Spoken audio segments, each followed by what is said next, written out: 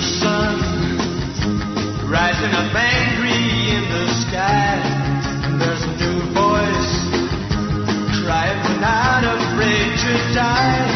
Let the old world make believe it's blind and deaf and dumb, but nothing can change the shape of things to come. There are changes lying ahead in every road, and there are new thoughts ready and waiting to explode. When tomorrow is today, the bells may toll for song, but nothing can change the shape of things to come. Good evening. I'm Dr. Future, your host.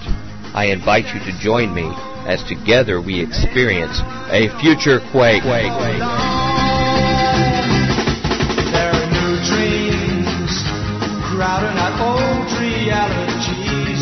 There's revolution sweeping it like a fresh new breeze.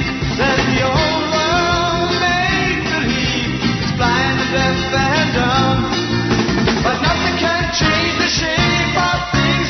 Nothing can change the shape of things. Nothing can change the shape of things. Nothing can change the shape of things to come. Ladies and gentlemen, welcome to the Future Quake Show. I am Dr. Future. And I am Tom Bionic. And we're back with another week and another great Future Quake show. And we've got a very famous guest. We've got Dr. Jerome Corsi. Yes, he's written a number of great books, including Unfit for Command. It was about John Kerry, the late great USA.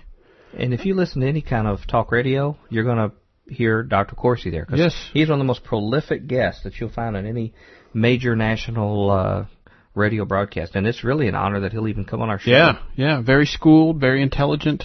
Harvard graduate, PhD, political science, I believe. Right. And also a man of faith. And an expert insider on what goes on behind closed doors with national governments. And we're going to talk this week about the actions that not only are political but corporate people are doing to try to set up these supranational groups like what may evolve into a North American Union one day. And he is the point man. He's the guy. He's the heavy hitter, exposing all this stuff. That's right. So, with no further ado, we need to go catch that, and then we'll come back with a little discussion. So, this is our first segment of the week of our interview with Dr. Corsi.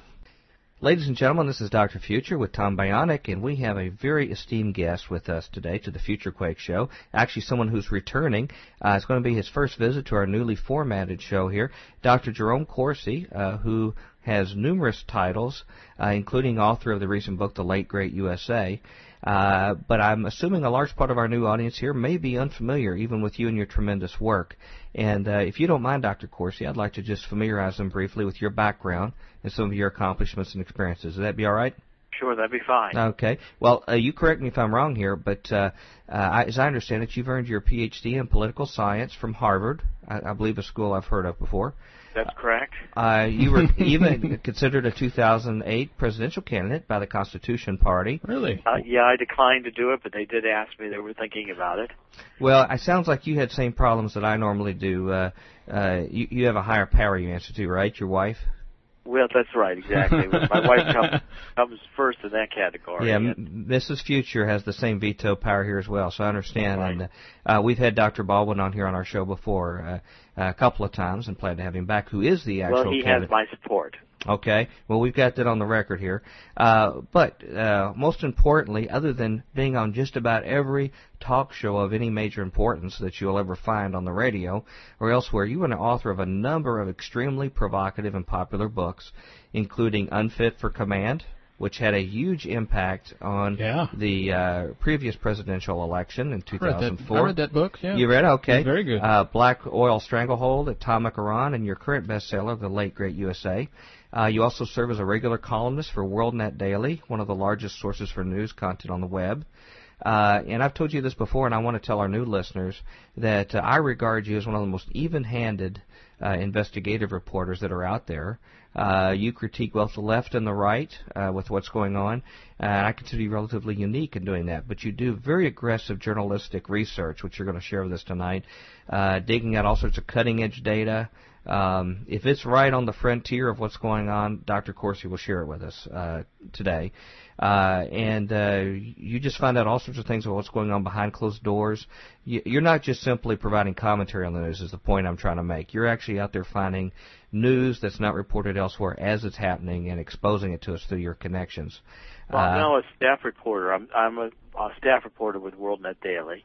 Okay. And if I'm not writing a book, I'm reporting on WorldNet Daily almost every day. Okay, all right. And we're also checking with your Deep Throat connections that you've got planted elsewhere in these areas, getting you your information, correct? Well, I get information everywhere I can.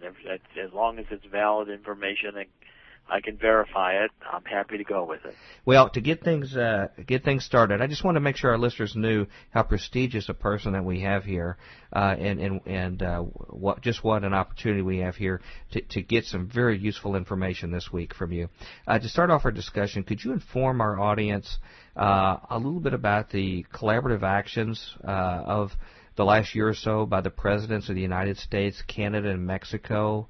And one such venture, I think, that started kicking these things off was called the Security and Prosperity Partnership. I know many of our listeners may not be familiar with all of any of this, so if you could very briefly just summarize what has transpired to lead us where we are today. What are these preliminary actions all about? What have they've been up to? And are they related at all to some of the curious economic and immigration policies that we have now today by our government? Well, I wrote the book, The Late Great USA, and its subtitle is The Coming Merger with Mexico and Canada. And I started out with the question, we're 7 years into a war on terror, and yet we've got a wide open border with Mexico. It really doesn't make any sense. I mean, you'd think the first thing we would have done after 9/11, especially knowing that the hijackers who flew the planes into the World Trade Center and the Pentagon were here illegally, one way or the other, that we would have secured our borders and tightened down our immigration law enforcement. But we didn't do that. In fact, if anything, we moved to continue to open the border especially with Mexico. And I thought that demanded explanation. Why were we doing it? I didn't assume, President Bush just forgot to close the border one day. I assumed the border was open because that's the way President Bush wanted it. And so as you look into it and research it, I found the Security and Prosperity Partnership in North America, which had been agreed to in Waco, Texas, March 23rd, 2005. Mm-hmm. At the end of a summit meeting, there was Vicente Fox of Mexico and Paul Martin of Canada, who was then the Prime Minister of Canada. They held a press conference, and they declared that we were in the Security and Prosperity Partnership in North America. There'd been no treaty, no law. Yeah, and Congress hadn't voted on that or anything, as I recall. Congress didn't even know about it. Gosh. And, just a press conference, and they came out, and we were in this new status of relationship with Mexico and Canada. It was like NAFTA 2, or as some people said, it was developing into NAFTA on steroids. That's another way it was described. Mm-hmm. And what the relation was that we were constituting these working groups, which are bureaucratic working groups with Mexico and Canada, trilateral bureaucracy, and we were starting to integrate and harmonize our laws with Mexico and Canada. Well, integrate and harmonize means change, and I didn't see any congressional justification for that. It was all the bureaucracies of the three countries with three leaders deciding to get together on their own. Mm-hmm. So I filed a Freedom of Information Act request. The government created this spp.gov website at sanpeterpaul.gov. It's a Department of Commerce government website that has the Security and Prosperity Partnership information on it. It's mostly pretty boring. It's hard to read. But if you work your way through it, you can see that we've created these 20 working groups. So that's their secret weapon on being able to disguise their activities to make it so completely dry and boring that only a handful of people... Only somebody who's got a PhD and is used to, like myself, or a lawyer or somebody of that nature, used to reading boring stuff, trained in it. So their whole generation of dumbing us down in our education system and mindless TV has now worked to their benefit. SPP.gov is not like MTV. Okay. Well, then most of the public would not be interested in it. That is right. There's no American Idol on it. Yeah, okay. No Britney Spears. Oh, no, No yeah. Britney Spears, no football game, no baseball game, no playoffs. Yeah, you'll never get people interested that way. So anyway, so you dig in there, and what are you starting to find? Well, I submitted a Freedom of Information Act request, and I got 2,000 pages of more boring documents. And what they sent me, I published on page 81 of the book. They put in that pile the organizational charts of these working groups. I still today don't know how I got them. They're not published anywhere on the government websites. But these are the official organizational charts of the working groups.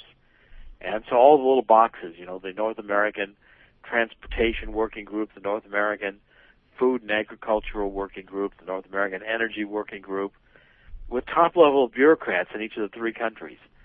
Well, they report to three cabinet secretaries. The one in the middle is Secretary of State Rice. She's at the top. And then the Prosperity Working Groups report to Secretary of Commerce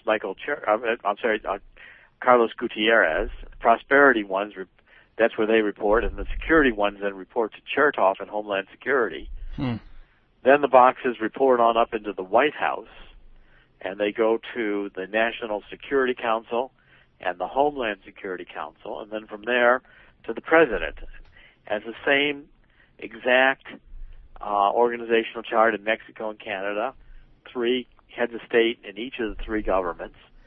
And, if you can find a formal organizational chart of these working group bureaucrats structured, but that's not published anywhere, and it's a trilateral structure already in existence. Well, we've got a shadow government the bureaucracy's created that exists they're not telling anybody about. So let me make sure I understand this. Somebody must have thought about this for a long, long, long time, and without any kind of approval, not only from the public, but even from their elected officials, this very, very detailed setup, obviously it's had a lot of corporate collaboration along with them for a long time. So we assume there's a money angle to all this. So they've put all this together for all this period of time. And let me guess, not only have they not told us, but not a member of the major news media has lifted much of a finger to try to get behind all this like you have. That's right. In fact, they just call it all a conspiracy theory, even though I've got 30 pages of footnotes in the book and refer to countless government websites where all this information is readily available. I'm just reporting back what the government reports. It's all out there to read. That's one of the reasons I think the book became a New York Times bestseller. So our press, which is supposed to be the guardian to keep our elected officials honest, to look out for the public interest, and to be able to hold them accountable, is either asleep at the wheel and not doing their job, or possibly somehow in collusion, like they can be shown in other areas. How can you explain why they've not covered this further? And if so, have any of the major mainstream media discussed your book with you, and what are their comments on what you expose? Well, about the only reason to get a New York Times anymore is if you've got a dog. Birdcage liner is what you're implying? Yes. or birds. If you've got a bird, the New York Times serves that purpose pretty well too. Mm-hmm. So even the crossword puzzle's uninformed at this stage, huh? Well, the problem is that the news media are also owned by the multinational corporations. Mm-hmm. And the model here of the Security and Prosperity Partnership working groups comes right out of the European Union. The European Union has working groups from the various countries that the bureaucrats constitute in Brussels and Luxembourg, and they run everything. They tell the legislators what laws they can pass and what laws they can't pass.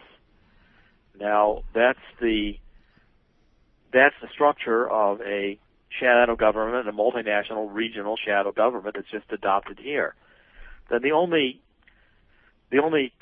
consultants that they constitute for the working groups is what's called the North American Competitiveness Council, and that's 30 multinational corporations in North America, the three countries, chosen by the chambers of commerce in each of the three countries. Again, no voting in who's the members. The North American Competitiveness Council, when the Security and Prosperity Partnership working groups get together, like in the annual Security and Prosperity Partnership Summit meeting, There's one in August in 2007 in Montebello, Quebec, and the last one was held last month in New Orleans. So the North American Competitiveness Council goes to those meetings, and they meet behind closed doors with the working group bureaucrats.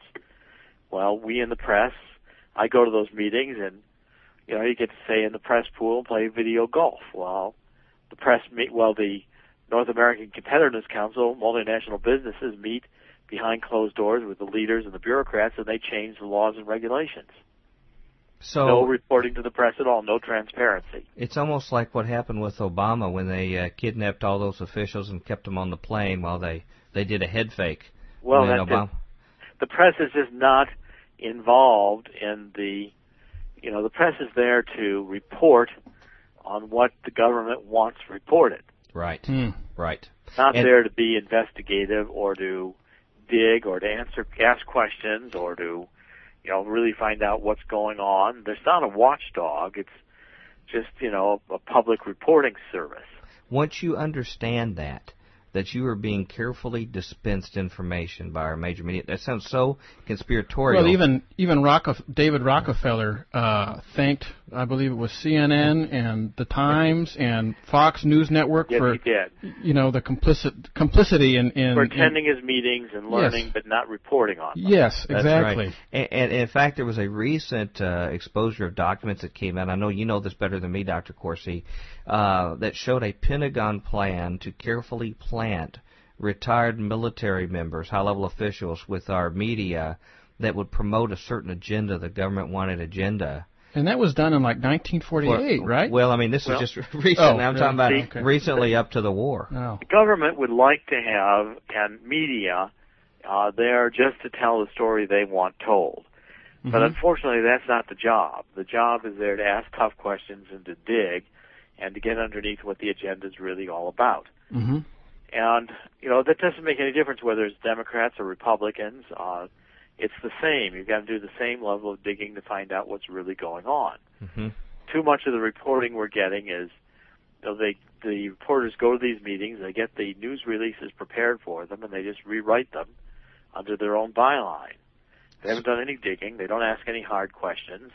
They don't want to rock the boat. So while you're spending all your time in the wee hours of the night sorting through this boring information, looking for nuggets to inform everyone, these people get to knock off early because they've been given information they have. They dress it up a little bit, meet their timeline, send it in, and they're off to the pool.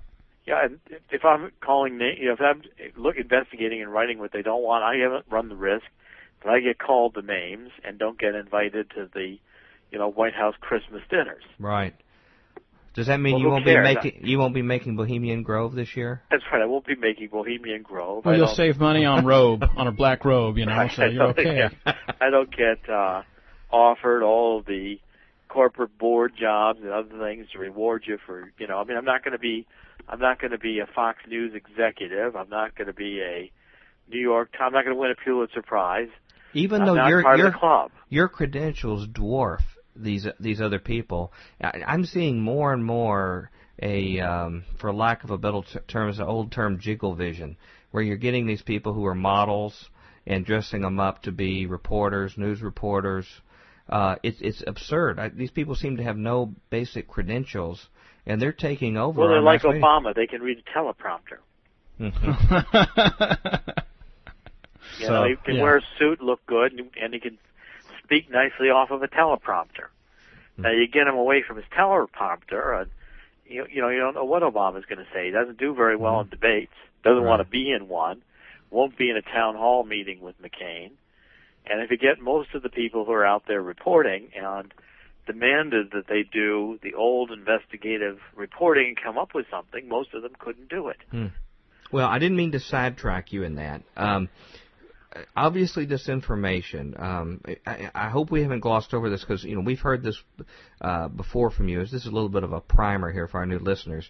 But I don't want to diminish what you have already just told us, that there is a formal infrastructure that blurs the line between the corporate world and the government world, basically setting up as they please a whole new infrastructure of decision makers, not only just for our country, but for the entire North American continent.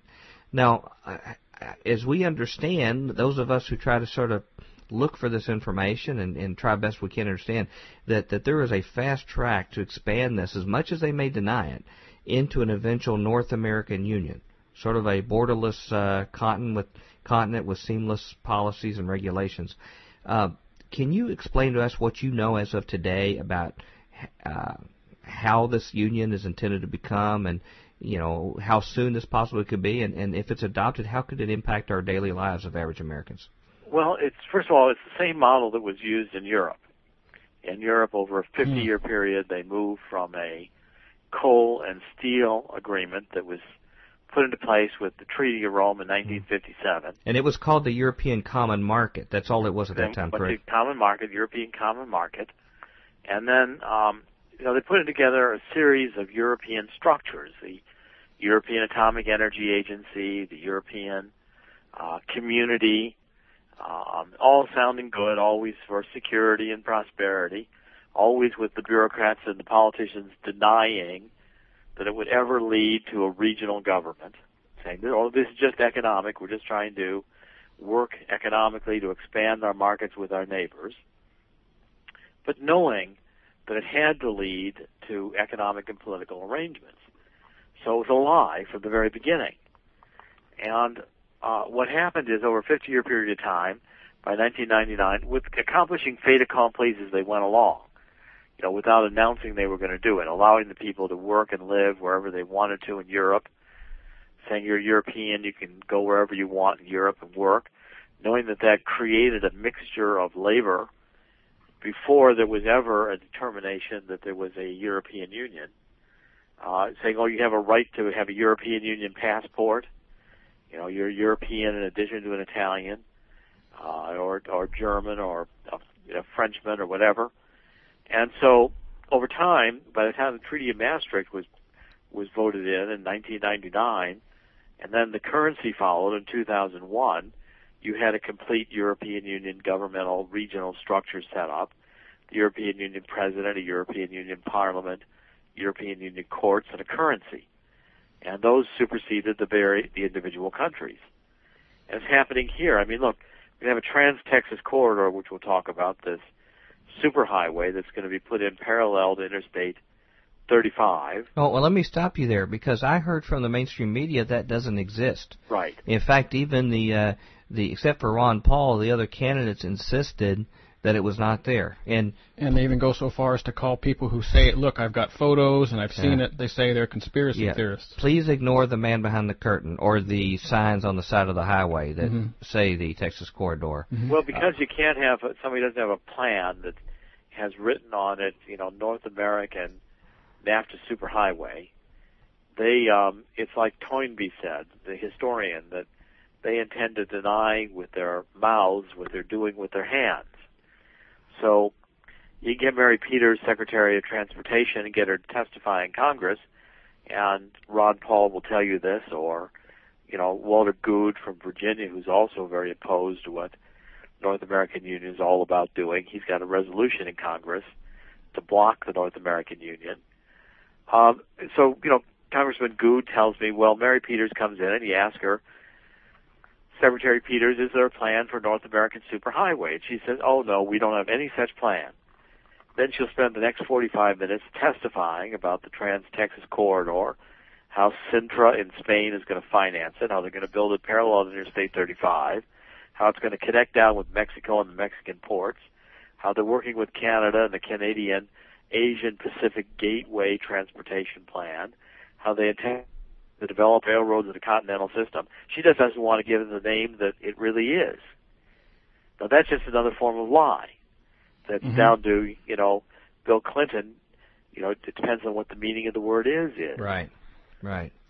And they assume the public is going to glaze over and get back to their media and just ignore what's going on. That's like Bill Clinton saying, oh, that's not sex. I didn't have sexual relations with that. That's not sex. Well, what is it then? If he's going to define sex as only this particular act, well then, that's such a diversion from common sense, but it permits him to lie within his redefinition of what everything means. He's got to control the language. Well, it's the same here. They're just saying, oh, there's no North American NAFTA superhighway because they don't want to tell the truth Well, about what they're really doing. For all the deception that these political figures are pulling across the American public, I'm even more disappointed in the American public specifically. I know somehow they're a product of their education and other things that have occurred in the last few generations, but we don't hold any accountability except for a handful of us. We don't even look past what these people say and try to make sense of it. And in fact, just to give you an example, one of the recent Republican debates happened right when these Iranian boats were coming toward one of our ships, and that strange voice came over the audio saying, "We are coming to blow you up and explode you." And that happened right before a debate, and every one of the people in the debate was ready to go launch an attack against Iran immediately. And in fact, I can, except for Ron Paul. Ron Paul. Yeah, I can remember the minister Huckabee saying that he personally looked forward to leading some of these people to hell himself. Well, and Ron Paul was the only person who said, "Well, maybe we ought to check out before we start launching an attack until they find out that it's some heckler that's in doing this stuff in the Persian Gulf."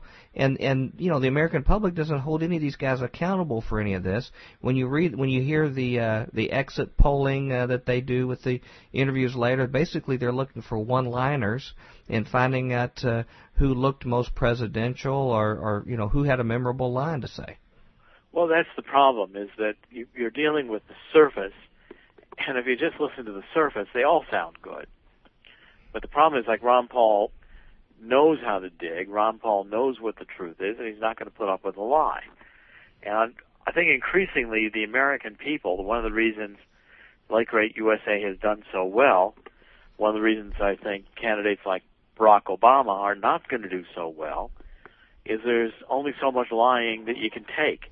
After a while, people are saying, "Why did I lose my manufacturing job? I was making $35 an hour, and now all the jobs I'm applying for pay, you know, $15 an hour, and they don't require skills." Like, you know, I mean, these are the people are saying, "Wait a minute, why is my land being taken? Why, when I go to keeptexasmoving.com and look at the Texas Department of Transportation website, I find the comprehensive development agreement with Spain. I look at the 1,000-page environmental impact statement, and I see the highway is being planned to come through my backyard." Now, I guess this non-existent highway becomes real when people go to town hall meetings that the Department of Transportation in Texas is holding, and they say, "Yeah, that's the site of the road, and we did sign the agreement." It'll be even more real when they take their land. Exactly, which is happening en masse for that. What's happening? They're building SH 130. They're doing various segments of the highway, getting ready to start I-69 and also the Trans-Texas Corridor 35. They've held meetings on both. They've told people they're going to do it, and people have a choice whether to believe them or not believe what their government officials are, telling them in these meetings. And again, the meetings are boring. You got to take 4 or 5 hours out of your evening, and you got to go to a school or some other public place, sit in an auditorium with 400 or 500 people, and listen to a governor and a Department of Transportation official lie to you for 45 minutes before you can compete to ask a question. But this is a message for all citizens, because Jerry Corsi can't be everywhere. There comes a time when citizens have to say, "It's my responsibility to go to meetings like this, even if they're local or state meetings, and sit through all the boring stuff and not let them railroad stuff through and actually start to care a little bit." Isn't that right? Well, that's right. I expect people will care as the economic pain impacts their lives. When you see the dollar going down to being worthless, when you see gasoline costing $4 a gallon, you begin to say, why is this happening? And as I predicted in the Late Great USA that the dollar would collapse. I predicted that they would cause a severe economic recession, because as I studied it and looked at the economic data, I've been in finance for 25 years. I've created financial firms and worked with international banks for 25 years. I've read this data and looked at it and advised people on economics for a long time. A recession was inevitable, and the currency was inevitably going to fail, and energy prices were inevitably going to go up. And I've said it's nowhere near the end. I think we're going to see gasoline at $5 a gallon. We're going to see oil at $155 a barrel. We're going to see the stock market trading under $12,000 again. Well, I want to go back, Dr. Corsi, back to what we were talking about with this example with the European Union, which almost appears to me to be like the old adage of cooking a frog by just slowly raising the heat.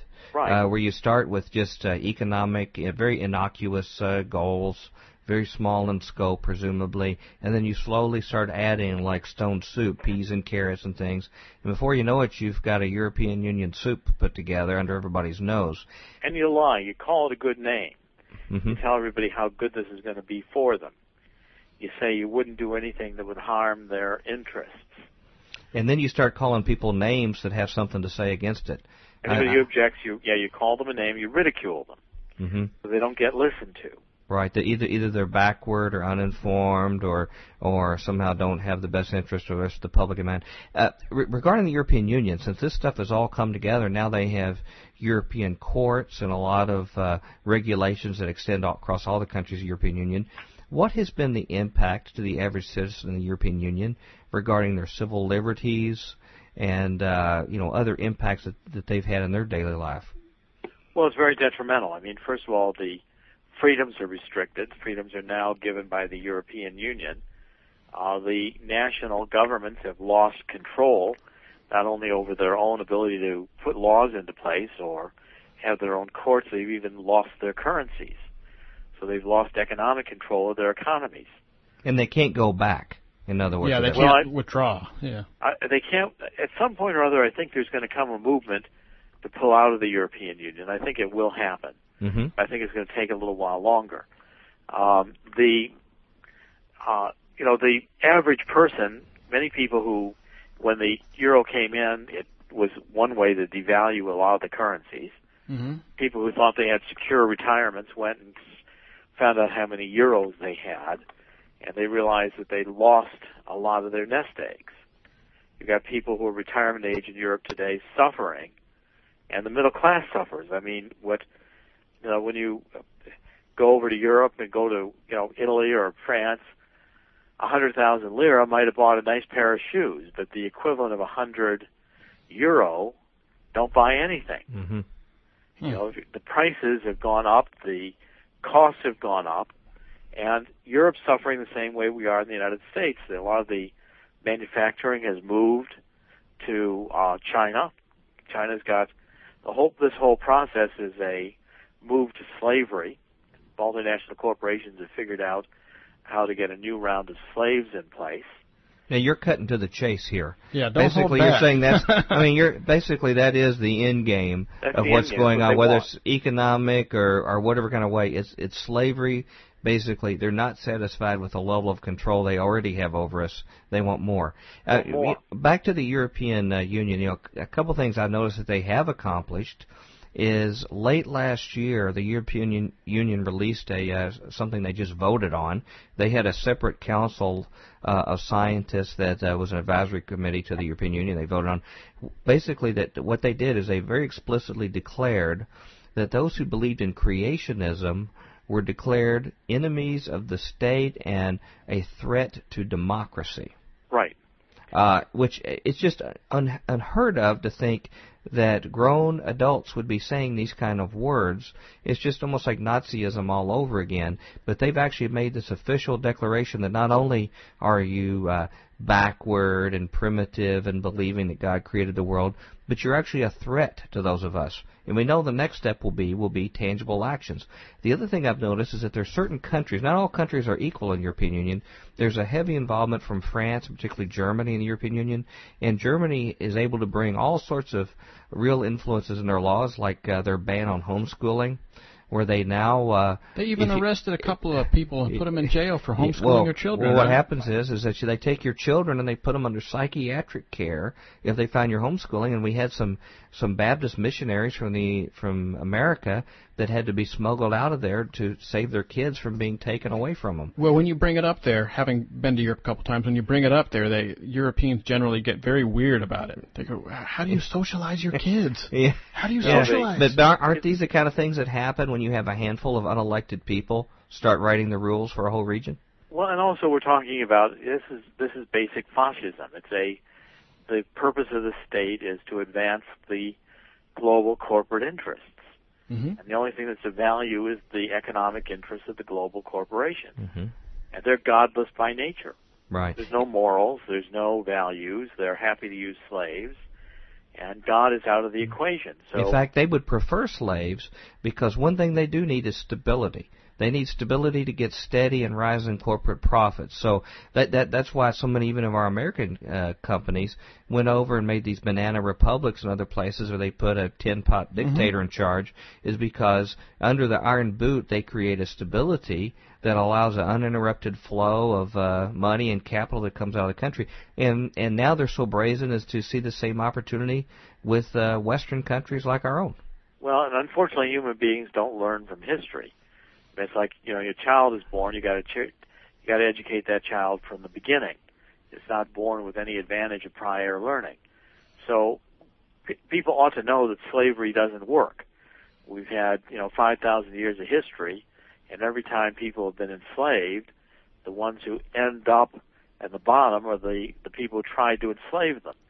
If anybody wants to know how the corporate state evolves and behaves, just has to look at corporate Germany, see how Nazism worked. Mm-hmm. Mm-hmm. Because over time what they do is they're going to open up the gateway here to immigration.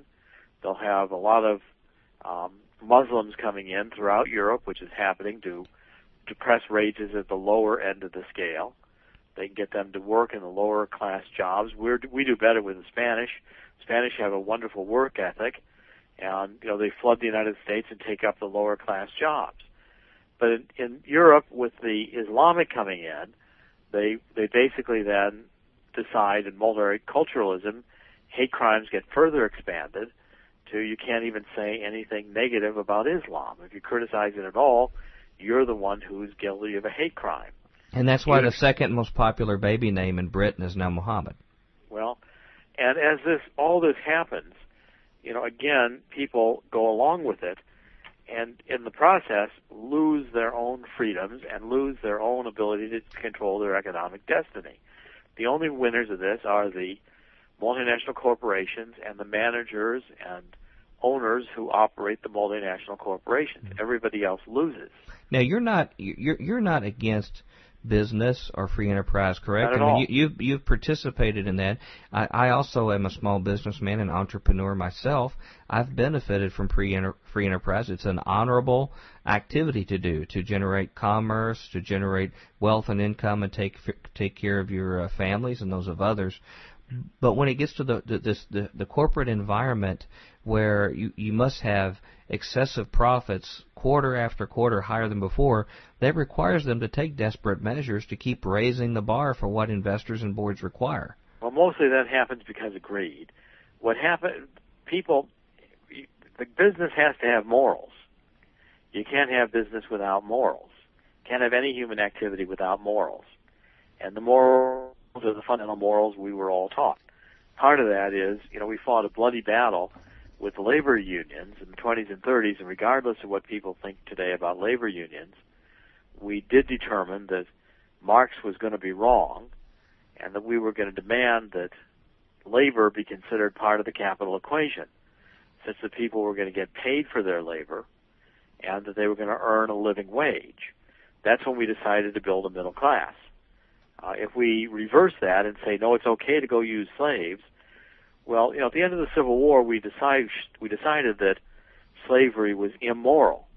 It was against God's law. Right. And it's also stupid business, that we didn't need slaves in order to operate effective businesses of any kind, including cotton plantation businesses. And if I understand, the rest of the world had already given up on it for the most part because of the futility of it. Well, slavery doesn't work. It's a good short-term idea, and it's one of those things that people think, well, this is going to be great. It's just another form of theft, and theft doesn't work. For a whole set of reasons. I mean, ultimately, you can't enslave people. It's immoral and it doesn't work. Now, those people reject it. They resist it. They run away. They kill you. They break the system.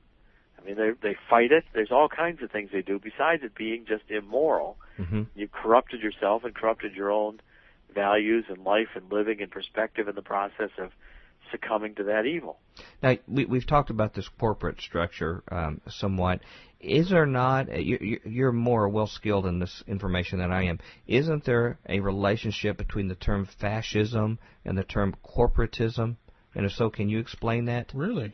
Well, corporatism, I mean, they're somewhat separate. Corporatism really just refers to corporate thinking. I mean, you can have all kinds of corporate thinking. A corporate state is basically a fascist state.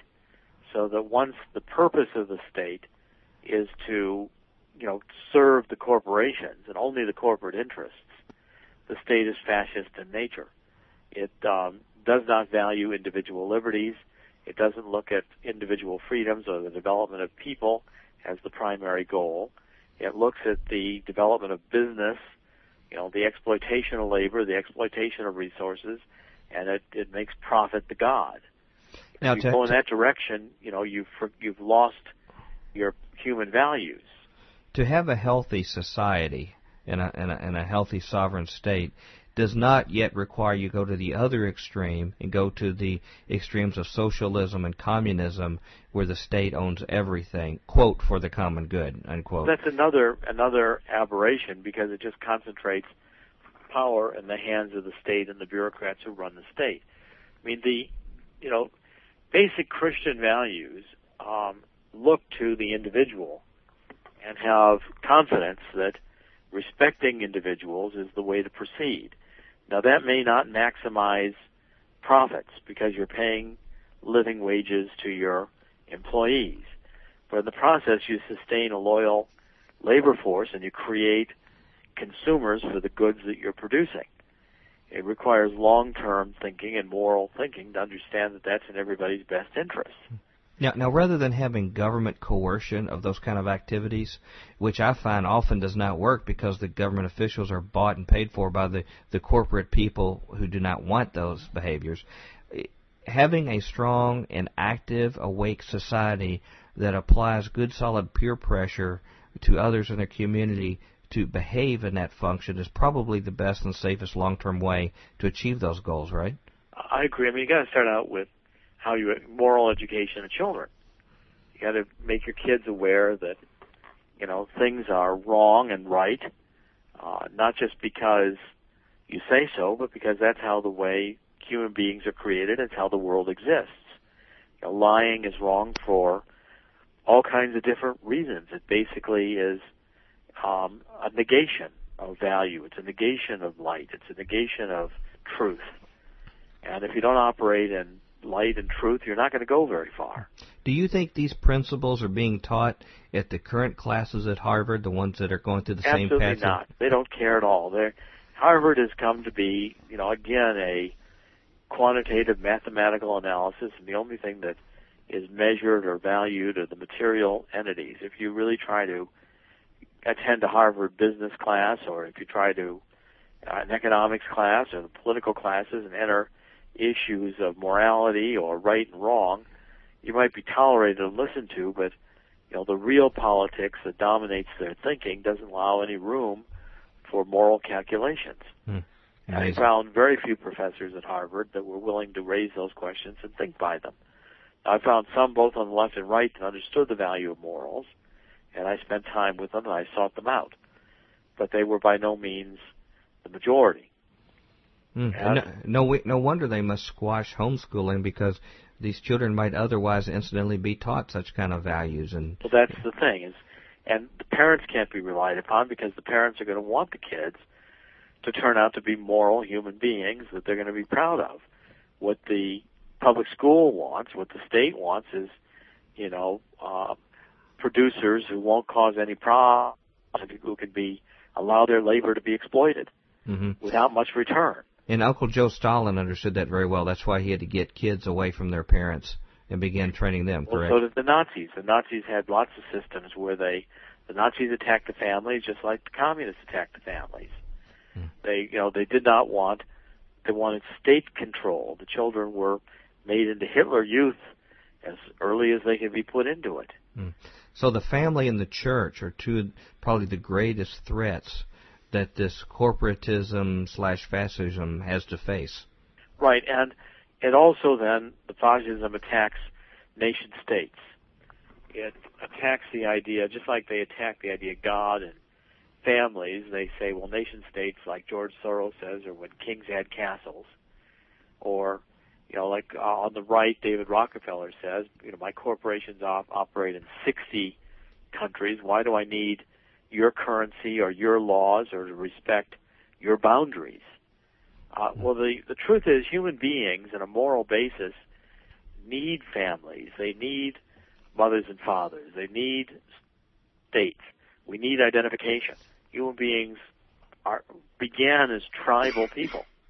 Around the world, we were first tribal, relating to small communities as such. That's part of human nature. Try to take that out of people and substitute it with bureaucracy and corporate states. You quickly remove God, you remove morality, and people don't have a moral compass with which to live their lives. Yeah, people should really look at what happened to Russia when the wall came down. And basically you pulled the only ideological underpinnings they had with communism, and they were left, they're wonderful, wonderful people, but largely a shell without that underpinning that they put their whole foundation upon. It almost reminds me of the Romanian orphans that didn't have any kind of loving, supportive environment around them to grow, and it stunted their growth because they were isolated from human interaction, and a whole society can almost become that way when they become separated from the connections to family and faith and community. They're almost orphans in fact, and become stunted in their philosophical and spiritual growth.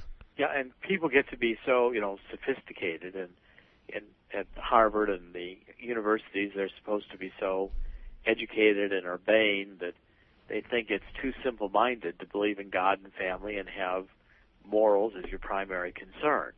Yeah. Well, we should have learned over and over and over again in human history that societies that go down these paths end up in the dustbin. Mm-hmm.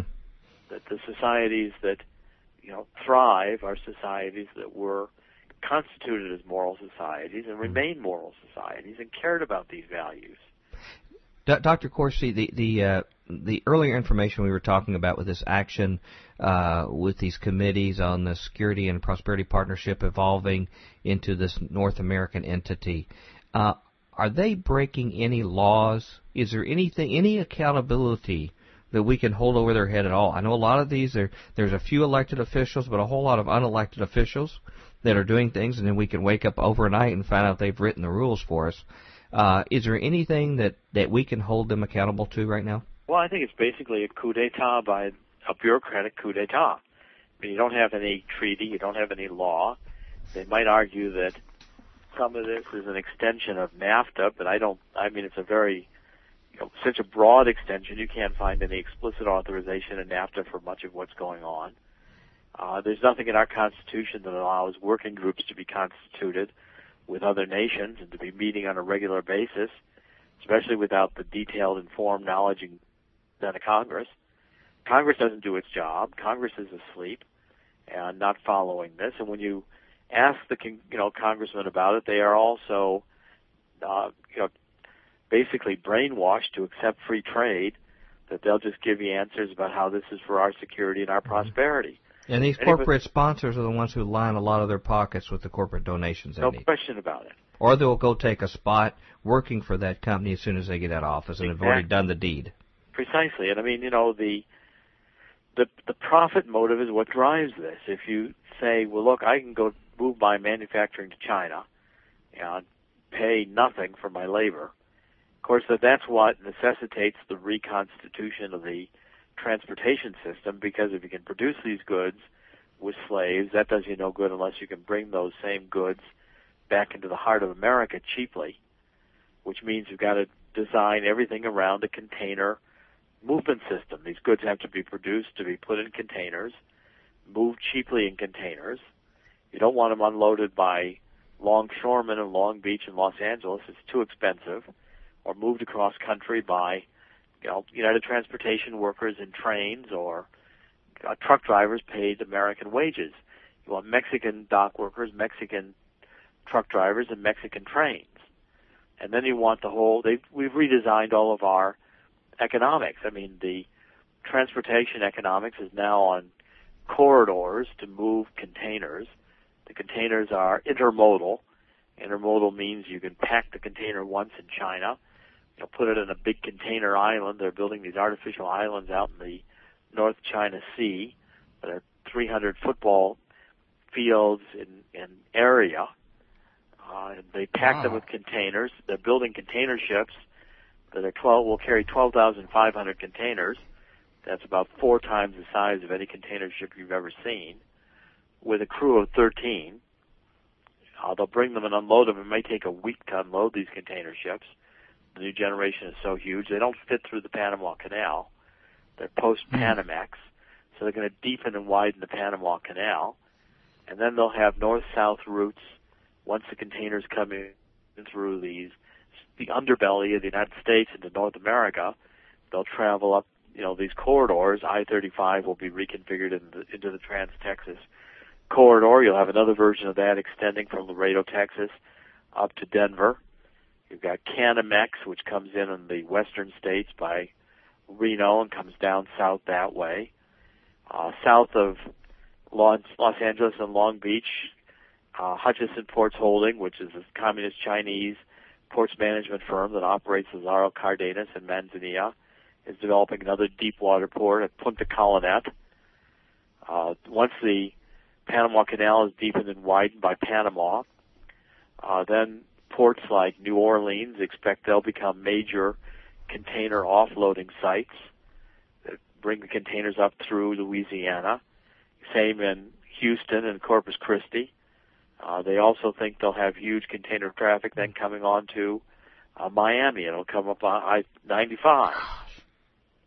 And every one of these corridor systems has corridor coalitions in which they're planning to intermodal, so the container's packed one time, it's loaded onto a container ship. When it gets to Lazaro Cardenas, it's unpacked with a crane, it's put on a trucker train, it's moved to a inland port city like San Antonio or Kansas City or Denver. These inland port cities, the water that makes them a port is not the Riverwalk in San Antonio or the Platte River in Colorado. It's Lazaro Cardenas in the Pacific. And the containers then are put in these giant warehouses. You've got, the Union Pacific and the other railroads putting millions of dollars into these super railroad warehouses where the containers are again offloaded by a crane, and they're put on trucks and trains and driven to local points of distribution. Then you do it all through supply-side economics, in which you, with computer models, determine, what you need produced and delivered when, to be assembled with what. You bring it all together from different parts of the world, unload it in containers, and put it together at the point of assembly or at the point of distribution. Now, you almost need a one-world government to make all that operate seamlessly. Yeah. Well, that's the point. And they don't want currency risk. They want to have, currency risk. We've already got problems in North America. You've got multi-billionaires up in Canada who invest in the exporting companies in Canada complaining that the Canadian dollar strengthening hurts their investments because Canadian exports become more expensive. If the Canadian dollar were pegged to the U.S. dollar, if we had a Canadian-U.S. currency risk would be taken out of the equation. So what's interesting when I hear you share all this, and what you shared with us was based upon many, many years of research you've been doing, and I have seen as you've uncovered little tidbits of the Chinese buying this, or they've secured this, or different groups do this, and you put the whole pieces together for the people who care to follow along with you in your work and see the big picture of what's going on. And I know this is stuff that has been minimum decades in the process of detailed acquisitions, whether it's the Chinese buying ports in Los Angeles or the Panama Canal or these kind of things. But what this tells me, just sitting back and listening to what you're saying, is particularly from a Christian worldview. When we look at all things and where the world is going in an end-time view, we focus a lot on the politics, we focus a lot on other spiritual things, but the bottom line is this age-old adage of follow the money makes a lot of these things a reality, and it's just good old-fashioned greed, like you said, that makes a lot of these evils pragmatic and reasonable to occur. And this is not original. There was big profit motives to be made in Italy and Germany in World War II, and now we're seeing people's greed setting up something that will lead to totalitarian people over every aspect of their lives. It's really like the great city Babylon talked about in Revelation. You know, a lot of people don't talk about that aspect of the book. They talk about the Antichrist. They talk about all these other things. But there's this huge economic engine that facilitates that whole vision of the world in the last days. And there's just so much truth to it. It's the money is what really makes this world go around and run. So in a sense, you're saying that maybe Mystery Babylon could in fact be the economic system or heavily contributive to it? I'm talking about the city Babylon, which is in the following chapter, which exchanges, it says, in all of these various products, including the souls of men.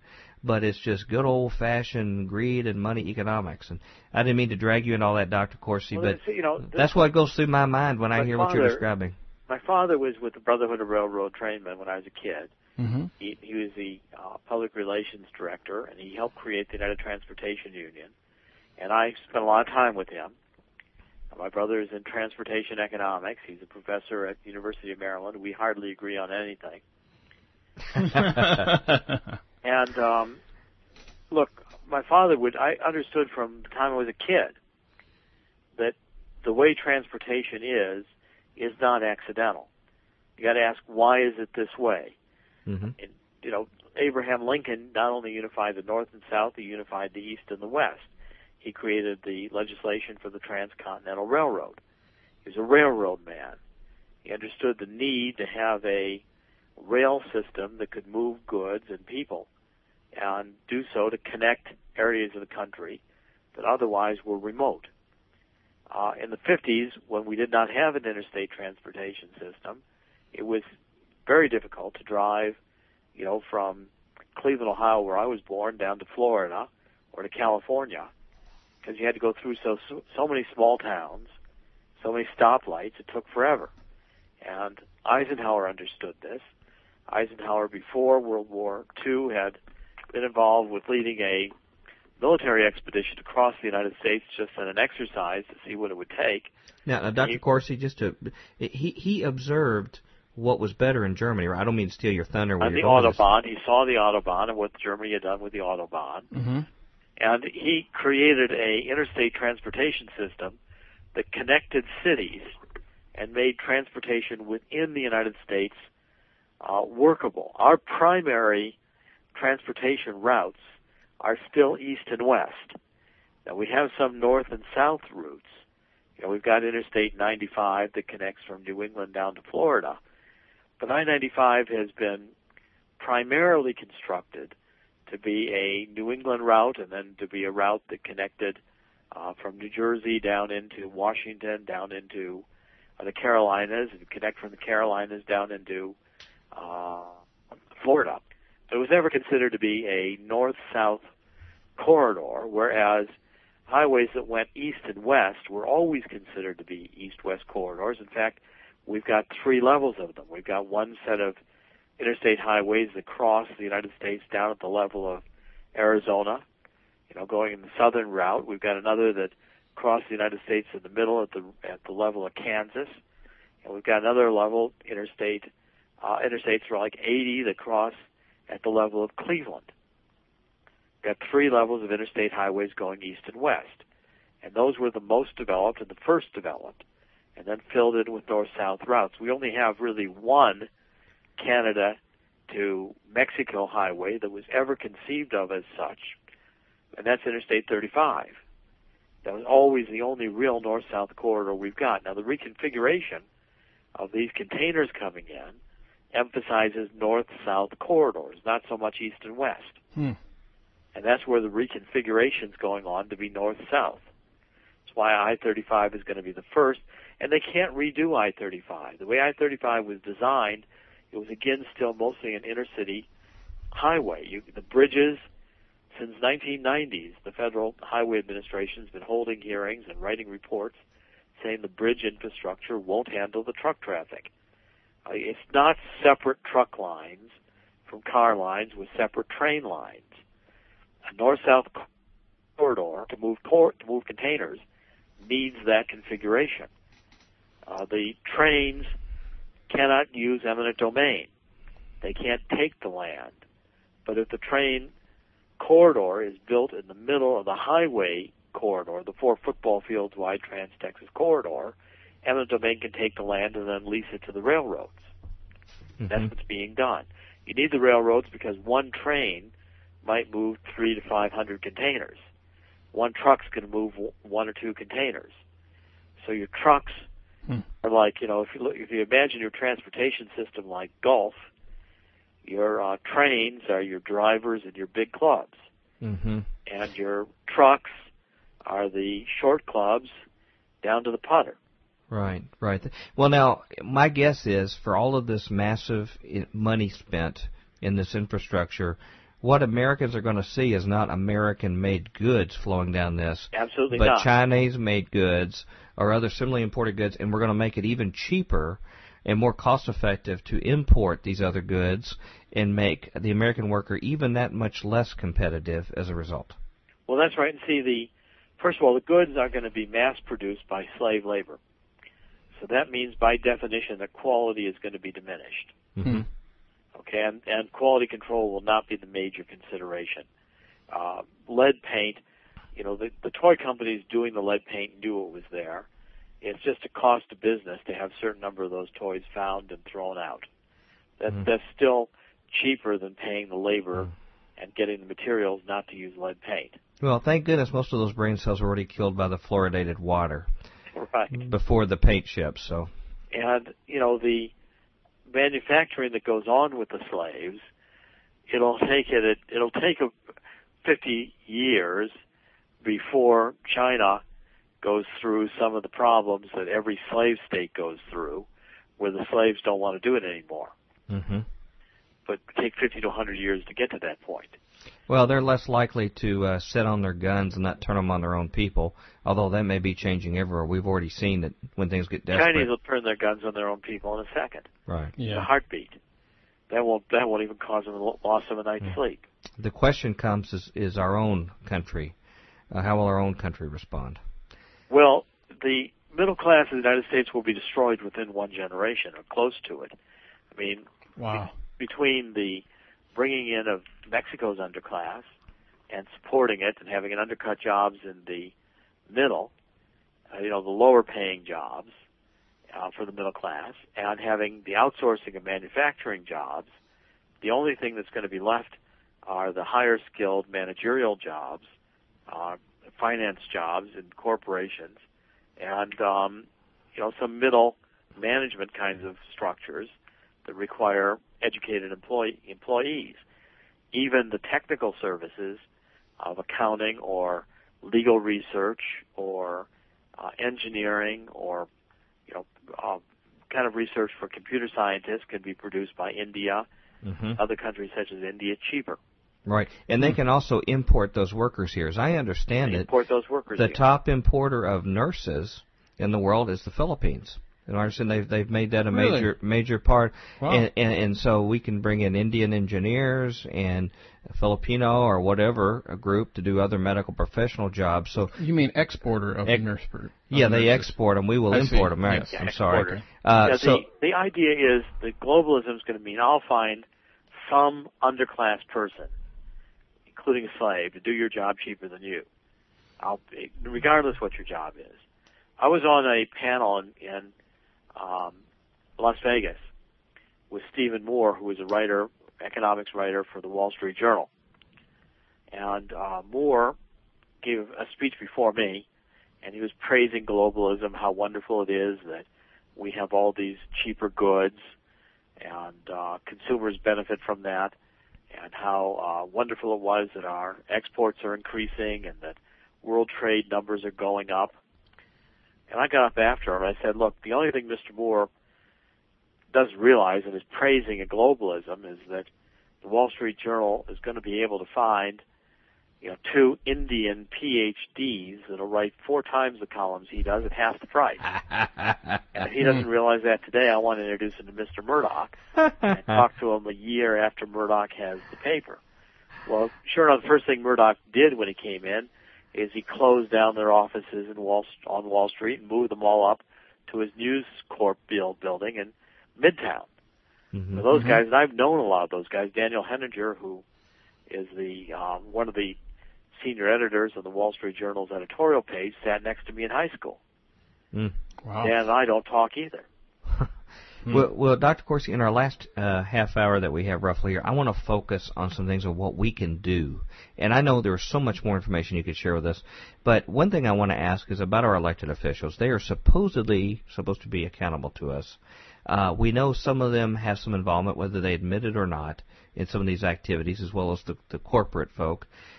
What are the kind of things we can look for to see if our particular elected officials are involved in these kind of activities? Are there certain votes that they're taking, or certain votes on, say, the border fence or this or that, certain telltale signs we can see and suspect that we have some collusion from people who we're electing?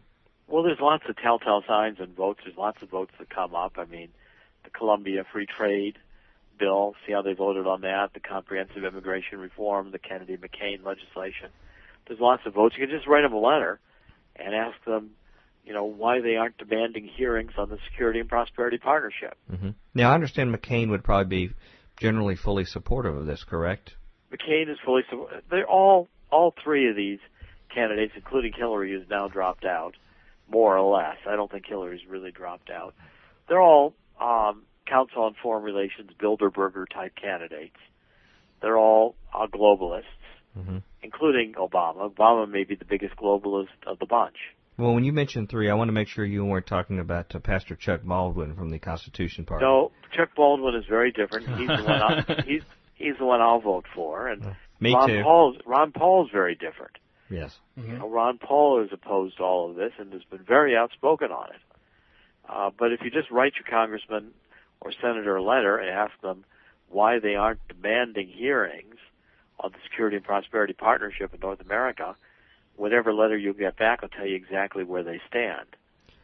So should we interpret then for our listeners that maybe they shouldn't be so much focused on certain things that their candidates are promising them that they'll do, regarding promises on judicial appointments that they nevertheless choose to ignore once they get in office, or to do certain moral crusades here and there that they ignore once they've gotten their vote, that we need to look deeper at some other things that can affect the welfare of their families? Yeah, I mean, all those are important, but I think if you want to focus on this issue, the litmus question is, why aren't you demanding hearings on the Security and Prosperity Partnership, and see how they respond? Because that's a good way to, if they're going to write you back and tell you this is all for the interests of security and prosperity and, whatever they decide to tell you, don't just take their answer. You've got to go to the government websites and say, well, that's fine, but why on spp.gov and the meeting up in Monticello, Quebec, in August 2007, did you have our bureaucrats sign an agreement with Mexico and Canada on avian flu and influenza pandemic, where they all agreed that if we had an outbreak of avian flu or pandemic influenza, the United Nations rules would apply. Mm-hmm. The United Nations would be in charge of determining how the incident was handled. Mm-hmm. And they signed that? They signed it. Oh, man. On the website. Mm-hmm. Oh. Dr. Corsi, what are some next steps that you expect we're going to see from these groups that they're going to take leading up to an end game? What should we be on a lookout for? Well, they're constantly holding meetings and passing new structures. They've put into place now in April 2007, George Bush put into place with his own signature again, this Transatlantic Economic Council, which again, very few people know about it. Merkel from Germany came to the White House along with one of the top officials from the European Union, and the 3 of them just signed it. The goal is by about 2015 to have a transatlantic union combining the North America, with the United States as the lead, and a common market structure with the European Union. And that'll be the first step towards a transatlantic union. I mean, it's going on at a very fast pace worldwide. Africa has created the African Union. In May, 13 South American countries got together and formed UNISUR, which is the South American Common Market. Mm-hmm. These things have been put into place and people have barely noticed them. And if I remember right, the European Union made the mistake of letting some of the countries vote on it. That was resoundingly defeated, so they decided to get it pulled about by other means and not make that mistake again. Yeah, they went to a treaty, and the treaty was soundly rejected. By a couple of countries voted against it. And so now that they've got this Lisbon Agreement, which they're putting to accomplish the same thing that the Constitution that was voted down would have accomplished, but they're able just to sign it at the executive level and not put it to popular referendum. Mm-hmm. And so there's debates in London about this and in other countries because they're all signing this Treaty of Lisbon. They're all agreeing to it through the executives of the countries without the people being allowed to vote on it. And I'm sure that these other groups have watched that whole process and have made the point to self not to allow them to be exposed to that kind of critique again, and to try to do everything they can not to put it up to a vote of people. I've got a library of books on globalism where, starting with Jean Monnet's memoirs and books like, this is written by a guy named Hallstein called Europe in the Making. He was one of the top officials of the European Union. His name was Walter Hallstein, with an introduction by George W. Ball. He openly talks about how lying and deception and taking incremental steps is part of creating these regional structures, and he openly discloses the methodologies and the plans. Mm. I got another shelf full of books here by a Japanese guy named Ohme, O-H-M-A-E. One is called The End of the Nation State. Another one of his books here is called The Borderless World. Okay, Power and Strategy in the Interlocked Economy. Management Lessons in the New Logic of the Global Marketplace. Well, Ohme was one of the top advisors to Bill Clinton. He was one of Bill Clinton's buddies. Nobody knew about it. He wrote a half a dozen books. His books openly proclaim what he wants to do. Every single paragraph of them do. I could pick paragraphs, at random. So these are old plans that they're just methodically putting in place. Right.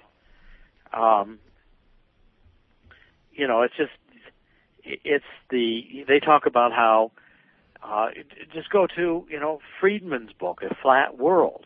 Mm-hmm. His whole flat world idea is the same globalism, kind of warmed over in a popular form. There's tons of this stuff written, and it's all out there. You can go back to Clarence Streit, S-T-R-E-I-T. He wrote a book, I got a copy of it right here, called Union Now. He published it just before World War II. His whole idea was that the democracies of the world ought to create a democratic union to form a world union of democracies, combat the Nazis. Because, Clarence Strait's now famous book, I'm just reading from the book jacket, Union Now first presented the idea of a world union of the democracies. From various sources came details that such a union could ever work in actual practice. Okay, today with the British Commonwealth and the United States representing the democracies, the idea of union between these two great entities is being proposed as a practical solution by millions of individuals in both countries. This book straight explains how to make it work. So the first idea for a transatlantic union comes right here. Clarence Straight was the first to propose a fully developed plan for federal union among the democracies. Well, Dr. Corsi, that's 1944. Something our listeners are going to want to know is there any hope for us? Is there anything that we can do as a society to put the brakes on these activities? And if not, is there at least anything we can do for our families to help best protect them from this environment? What they can't stand is the exposure of the light of day. These things proceed because, going back to Hegel, and Hegel had this whole idea of the development of, historic development of human consciousness into the emergence of pure reason through a dialectic. And this is where Marx got a lot of the stuff. And it ended up with, we were all going to live in a bureaucratic state that was going to be ruled by these perfectly revolved rules implemented in truth and justice. Well, it's all nonsense. Hegel had never met a bureaucrat. They're the most petty people on the face of the earth, and they just implement their own personal policies for their own personal advantage. You got to go back to Aristotle. Aristotle said everything human beings do is political. All human beings are political. If you have a marriage, you're into a political arrangement. You have children, you got a political arrangement. Everything people do has to deal with politics because people think in terms of power. And so from Aristotle's point of view, the best form of government was a limited constitutional republic. Aristotle's the one who thought up our form of government because he said the checks and balances are what protect people because it makes it difficult to do anything. Mm-hmm. That's the genius of our system, to make it difficult for any one of the branches of government to do anything. Under the idea there's a constitutional republic put together to preserve God-given freedoms without the idea that human consciousness is going to advance at all or that we're going to, have bureaucrats run anything. We're political and we always need to fight it out. That's what Aristotle said, and Aristotle was right. Under the framework that there's some God-given values that are supposed to be at the heart of this constitutional republic, and the purpose is just to maintain those God-given freedoms. And they're very simple freedoms: self-expression, the right to believe and profess in God the way you want to do it, fundamental things that are not much different from the Ten Commandments.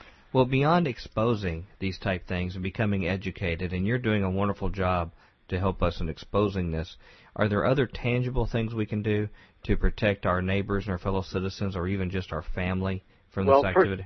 There are political things to be done. There, on state levels, there's grassroots movements to get state legislatures to have no North American unions, to have no NAFTA superhighways. There's community involvement to get these ideas out and to protest them. An awfully lot's been done to secure the borders. There's still a lot more to be done just by the Minutemen and getting the message out. That's changed the debate. Does it mean we might have to even go so far as to maybe not support the, quote, major political candidates if they're counter to our beliefs? I think that both political parties are about the same. I'm going to oppose very strongly Obama because I think he's by far the most dangerous of the candidates out there. But I'm not a supporter of McCain. I expect if McCain wins, I'll fight him for 4 years or 8 years if he's in office that long. I expect to be fighting McCain, but I expect to have some success fighting McCain, whereas I don't expect to have any success fighting Obama. Mm-hmm.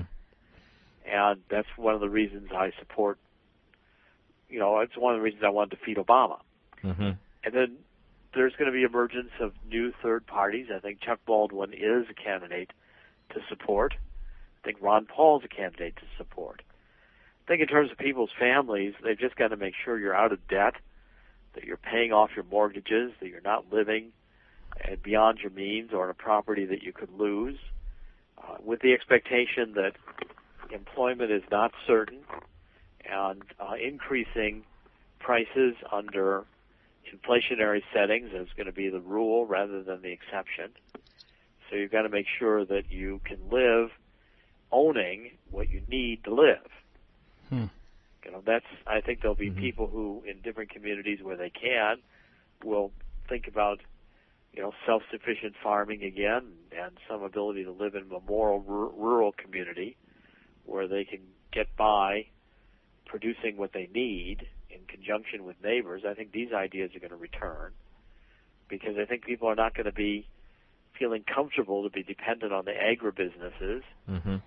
And I think as long as people can home educate their children and think about keeping them out of the public schools, these are all good things to give consideration to. Okay. And regarding careers, probably never decide that you're at happily ever after state. It's going to be a competitive world, right? You're going to need to continue to advance your skills and constantly have to sell yourself to make yourself valuable. There'll be a lot of job change kind of for the average employment. Expect change. Expect that you're going to do something now for a while. And you've got to prove your value perpetually when you're in the workforce. It'd be better to pick a mate that, somebody to be married to that you can talk to, that you can work with over time, develop a relationship.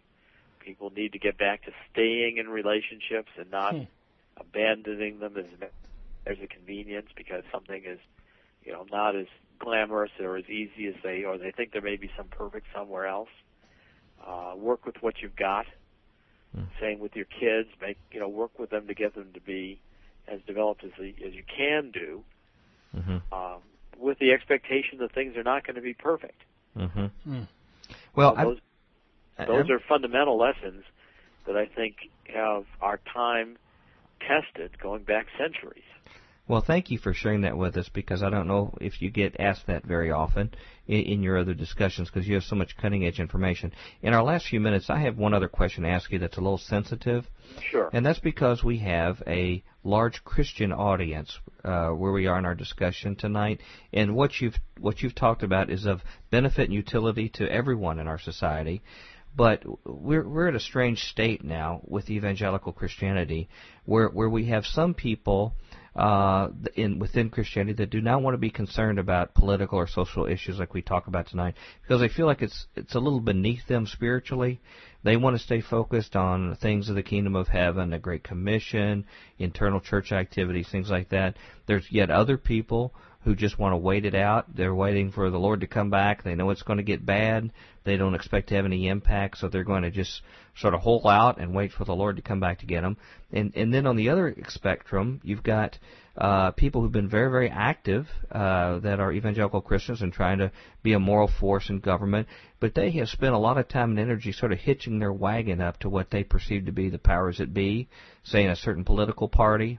And no matter what this political party does and whether they regard them or not, with responding to the influence and their own loyalty, they're finding it hard not to be supportive with them or to say things that are counter, even if the candidates that they have are against the very views that they have. So we have people sort of in two extremes.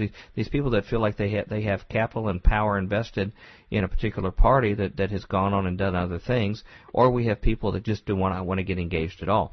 As a person of faith yourself, how do you think that those who hold to a Christian faith and a biblical worldview should respond to the kind of information you've talked about and this whole issue with globalist elites who currently promote their own agenda to the detriment of Americans or fellow citizens and other citizens of the world?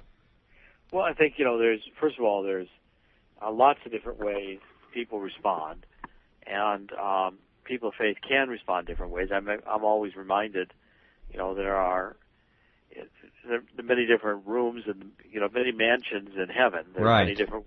It's not just one path or one way. Right. And people have some different choices that they can make that I would consider all to be moral choices. I think there are various parts of the Bible that also encourage people to get involved. We're encouraged to understand. I mean, I take from stories of, Abraham and go back to Sodom and Gomorrah and other stories where God basically is looking for one moral person in the whole town. One person to be involved. They could actually protect the entire city. Right. I mean, God doesn't go in and say, might start out by saying I need to find a large number, but by the time God's finished bargaining and the people are looking for the moral people, the number gets considerably reduced and God's willing still to settle. So it doesn't take everybody. It takes some people to be involved, and not everybody's going to have necessarily the time or the skill or the interest or the inclination to be as involved as others. And that's probably the way it's all sorted out, meant to be. But I think that people, to the extent they can educate themselves and get involved and pick a path and stick to it to try to make an impact, can realize some value in their own lives and feel they're accomplishing something that is a mission that is consistent with God's law and God's will. I mean, God's mandating us not only to be moral in our own lives, but to try to leave something here that makes an impact to others.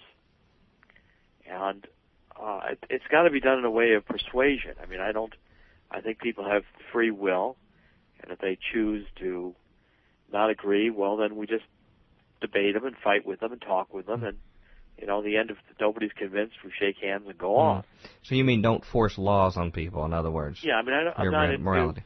I'm into everybody's got to make their own. It's got to be clear to them, and some people fight it. I mean, I was in the green room waiting to go on the Glenn Beck show. Glenn Beck came and introduced himself to me. I was very surprised. A lot of the major hosts rarely do that, and he was totally unlike himself on air. He was very humble and very unassuming.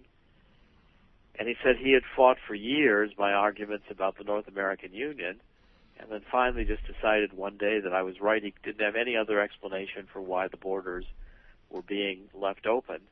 And in his book, the inconvenient, whatever it was, inconvenient government, or his most recent book, I've got a copy of it here, he wrote a whole chapter that was based on my research. Wow. And, cool. He asked if I minded that, and I said, no, I was very happy he did it. He called Inconvenient Book. And he wrote a whole chapter, and here towards the end, and several people, including at Simon & Schuster, said to me they thought it was the best chapter in his book. Really brought it all together for him when he was talking about how this all comes together in a push for a North American Union. And, when Glenn Beck said all that, and I could tell he was being very truthful about it, it was a moment where I said, okay, here's a guy who had fought it, and I had never met, but was just by writing, he was reading it and thinking, and eventually he came around to see the point. And that to me was more important than if I'd gone up to him and argued with him and called him names. It's okay with me if people disagree with me. Mm-hmm. I do expect to fight it out with them and argue that out. And I expect a lot of people will listen and make up their own minds. Mm-hmm. Mm-hmm. Well, Dr. Corsi, what can people in the church today do to support you in your mission against these globalist forces that mean terrible, ungodly things for all of us in the world? Well, I'm happy if people take the information in their own lives and have it impact them in the way people consider to be important. I'm pleased when they read it and think about it and study it and give it thought. And then a lot of people have been involved with the state legislatures. A lot of people have argued with congressmen and senators. I think today, when I started writing about this issue a few years ago, I don't think anybody was aware of it. Today, or very few were aware of it. Today, I'm gratified that more people are thinking about it and debating it. And it's not a foregone conclusion that free trade and, these regional governments and the European Union are going to be good for everybody. Mm-hmm. People are openly asking questions, and I expect that the economics are going to get tougher and people's lives are going to get harder. And when they do, I'll be expecting people to come back and look at things that I've written and said, well, here's an explanation that puts it together. So if they don't see it today like Glenn Beck, they might see it later, and that'll be fine too. Well, in conclusion, could you explain to our listeners where they can get a hold of your information, follow your books and your other writings? Sure. The Late Great USA, Coming Merger with Mexico and Canada, my latest book, it's available on Amazon.com. Just search my name, Jerome, with a J, Jerome, Corsi, Corsi. You'll find the Late Great USA. I'm a staff reporter with WorldNet Daily, and I'm writing there constantly. So worldnetdaily.com or WMD.com. And we'll put that link on our website. Yep. Thank you. And the book is offered on WorldNet Daily. And we also have a DVD of the book. I gave a 3-hour lecture on the Late Great USA, and it was filmed. And that's a DVD on the Late Great USA available at worldnetdaily.com as well. Cool. Great. Well, what we're going to try to do on our end is not only publicize your work, but pray for you, and I ask my listeners to pray for you and your protection. you were probably public enemy number one with these globalists, or at least on their top 10 list, because you're getting real tangible information that is smoking gun data of what they're up to. And I understand your name must come up in a lot of these halls and circles behind closed doors. And we just pray that the Lord will protect you in your work and that you'll continue fighting the good fight and keeping us informed. And we would sure love to have you back in the future, too, if you'd be willing to come back again. I'll be happy to. I appreciate your prayers. I expect that if we just keep producing truth, people are going to read it, and God will take it from there. That's right. Yeah. And can you give us just in the last minute a little hint of anything you're working on right now that we might be hearing some more about in the near future? I'll have a new book on Obama that'll be out on August 12th. It's called The Abomination. Okay, Abomination. Wow. And all that's been announced on it so far is that the book will be out and the title will be published by Simon & Schuster. Okay. It's already been posted on Amazon.com, although the cover is not displayed. And the book's embargoed. I can't talk about it until it's published. All right. Okay. But I can say that it's written and it's going to be out there, and I'll be doing an audio tape of the book Monday and Tuesday next week. Well, I got to know, did you already have a book on Clinton in the can just in case she won? No, it's hard to write a book on Clinton. There's been so much already written about Yeah, Clinton. I know. It's hard to figure out what to write that was new. Those paths already been tread. Yeah. Well, I'm sure it's going to be a blockbuster. Anything else on the globalism front that you'll? I'm not sure. I'll be doing something else. I'd like to do another book on oil. Okay.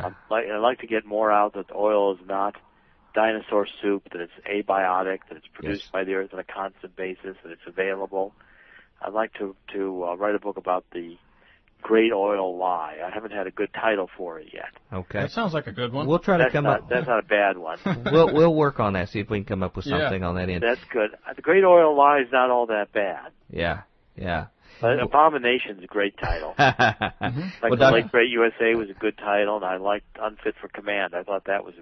I think Atomic Iran was a good title. Well, these books are now part of the historical record of our country because they've influenced elections. Yeah. They've had a dramatic effect on the public psyche. And we just hope in our little small circle we can spread the great work you're doing to our listeners here. And I'm always ashamed to ask you to come back because you were in such demand with such large national audiences. But I want to thank you for being so loyal to us and being so flexible and willing to come back. You're one of my favorite guests, actually. Well, thank you. It's a great pleasure and honor to be with you, gentlemen. I'll be happy to come back. Well, please come back again soon. And so we'll say goodbye for now, but we'll look forward to having you back when we have some new news to report.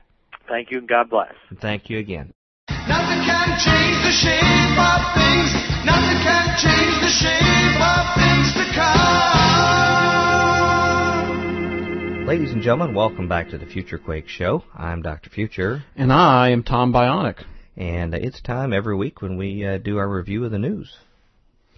Yeah, and I would like to point out that we have a special guest here in the studio with us today. Yeah, we don't normally point him out, do we? No. Here in the Future Quake Studios? We have him here today. We have Dr. Future's lapdog Pyro with us. He's not a lapdog. He just happens to be in the lap. He is sitting in your lap, and he's only about 4 inches high. Well, maybe, a foot high. I think that qualifies as a lapdog. Lapdog applies mostly to political candidates and figures. I'm not calling him a political candidate. Yeah. He's not running for anything as far as I know. Pyro is offended by what you said. That would apply mostly to figures who are trying to kiss up for money or influence. All he wants is a comfortable place to sit down during the recording of tomorrow's He's a dog. Tremors. All right, I'll amend it. I'm sorry, Pyro. Here, let me pet you a little bit. There you go. So here we are at Future Quake Studios for this week's Tomorrow's Tremors, or today's review of the Future's news.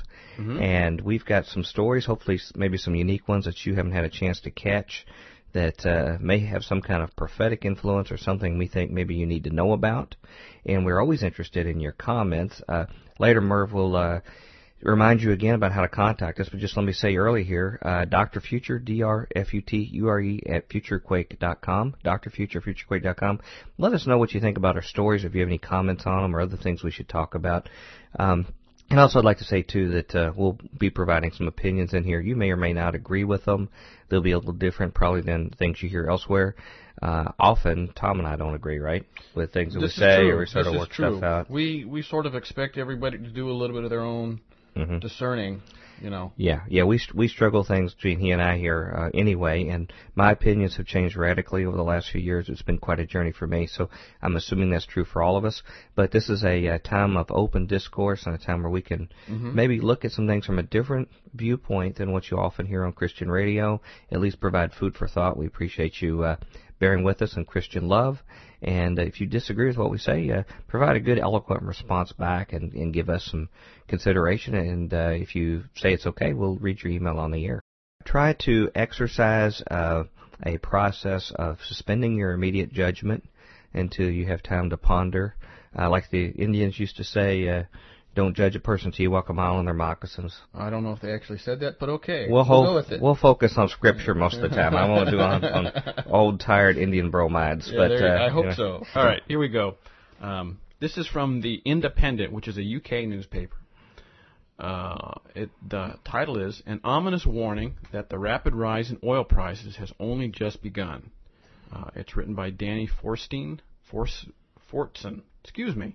I don't know what's going on with me this morning. The chief executive of the world's largest energy company has issued the most dire warning yet about the soaring price of oil, predicting that it will hit $250 per barrel in the foreseeable future. The forecast from Alexei Miller.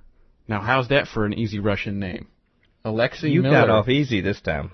You praise the Lord on that one. Yeah, I'll get the demiggity.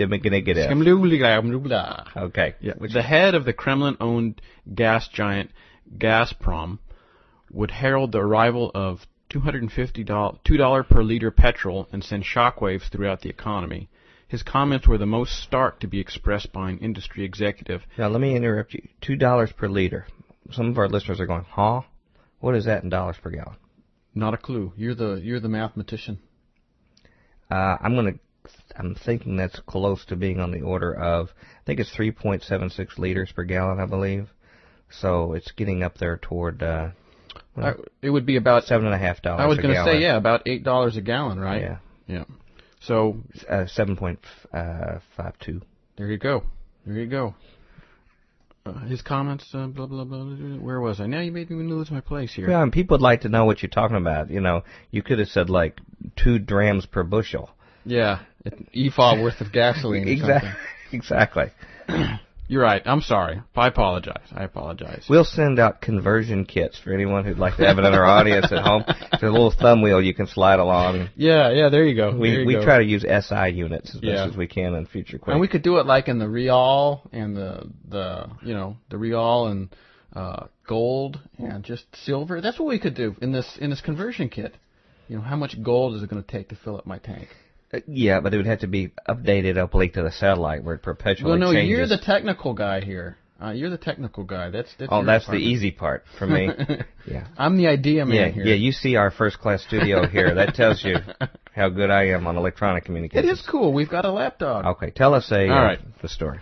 Mr. Miller's prediction is well beyond even the most heady market forecasts, the most extreme of which fall between $150 and $200 per barrel, and was explained only by vague references to demand from the developing world. It nonetheless stoked an already febrile atmosphere of growing public anger across Europe over a soaring fuel cost that is wreaking havoc at nearly every level of the economy.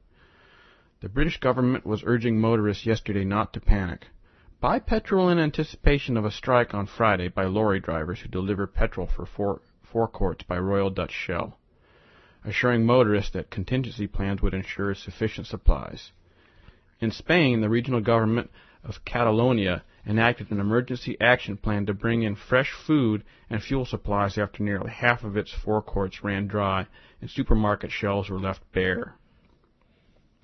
The situation was the result of the second day of an indefinite nationwide strike staged by lorry drivers in Spain seeking their government's help to contain the effects of expensive petrol.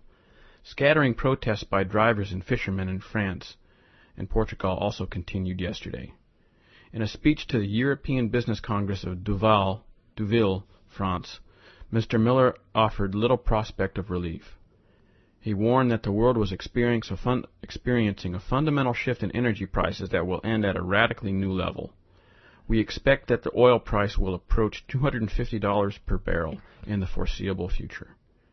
Philip Shaw, an economist at Investec Securities, warned that oil at that level would exert an extraordinary drag on the economy at a time when it already is decelerating at a rapid rate. The word is ouch, he said. Forecasts are forecasts, though, and I think it should be treated with some level of skepticism. The most visible result of the $250 oil would be at the petrol pump, which is already at a record 116.9 pence per liters of unleaded. Thank you for clarifying that. Which is, it's almost a farthing. In a fortnight, it could go up. I'm just reading the story. It's from the UK. Yeah. You might want to get your units worked out before you haul that in front of our listeners. Well, I don't need to tell them how expensive gas is. Okay, now you're finished. I'm pretty sure they know how much gas is. Okay, then you're done. All right. The price of everything from food to energy would see significant price rises. Household electricity and gas bills are particularly vulnerable.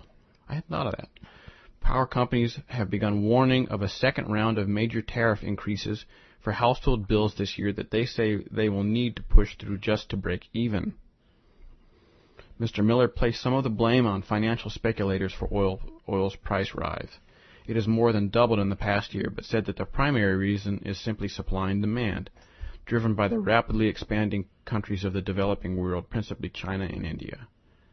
It is a view shared by the International Energy Agency. In its monthly oil report, the developed world's energy watchdog said yesterday that the abnormally high prices are largely explained by fundamentals, but whether the price of oil will reach $250 is uncertain at best. Most expect it to reach a breaking point between that figure. The IEA said that the high price would eventually choke off demand and a balance between supply and demand would return. What is certain is that for Europe, Mr. Miller's role will become increasingly important as head of the continent's single biggest gas supplier. He also warned against protectionist tendencies in Europe, where worries have grown that the company is being used as a blunt negotiating tool of the Kremlin. He says, the relationship between Gazprom and the Europeans is one of mutual dependence. We rely as much on European consumers as they depend on us. In all frankness, I am concerned about certain protectionist tendencies resurfacing in the EU. How wise it is that the European Commission invents an anti-Gazprom clause to keep investments which are so needed for more efficient satisfaction of raising demand. Well, that thing at the end was very intriguing about the Russians, because while we've been spending the last 5 years spending untold sums of money clearing out block after block, city streets in Iraq, Russia has put their money into creating a monopoly and cartel around the world. Yes. And energy, and they've already put the demands on Georgia and some other places, brought them to their knees. I'm not talking about Georgia, U.S., I'm talking about Georgia overseas, where they have a lock on natural gas and other things over there, and they're using this to wield their influence. So all their money's gone into creating economic protection and almost aggressiveness, as opposed to us making regular weapons. Well, yeah, I wonder, there's this, I read this article that was saying that the birth rate in Russia has fallen so dramatically that they may have problems continuing to be a country in 50 years. Right. So all that, it's weird. They'll have this very effective weapon, and 50 years from now, if we go that long, we may not have anybody to But the Chinese have lots of money, and they have lots of men, but they don't have enough women. You would think something could be worked out between the two countries. There you go. Now Europe's in the same problem. What they've done is they've brought Islamic immigrants in to keep the population up, and guess what? That's why we see reported now that the second most popular baby name in England is Muhammad. Yeah.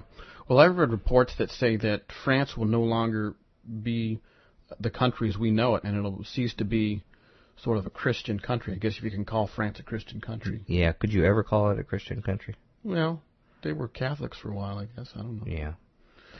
But they, I don't know.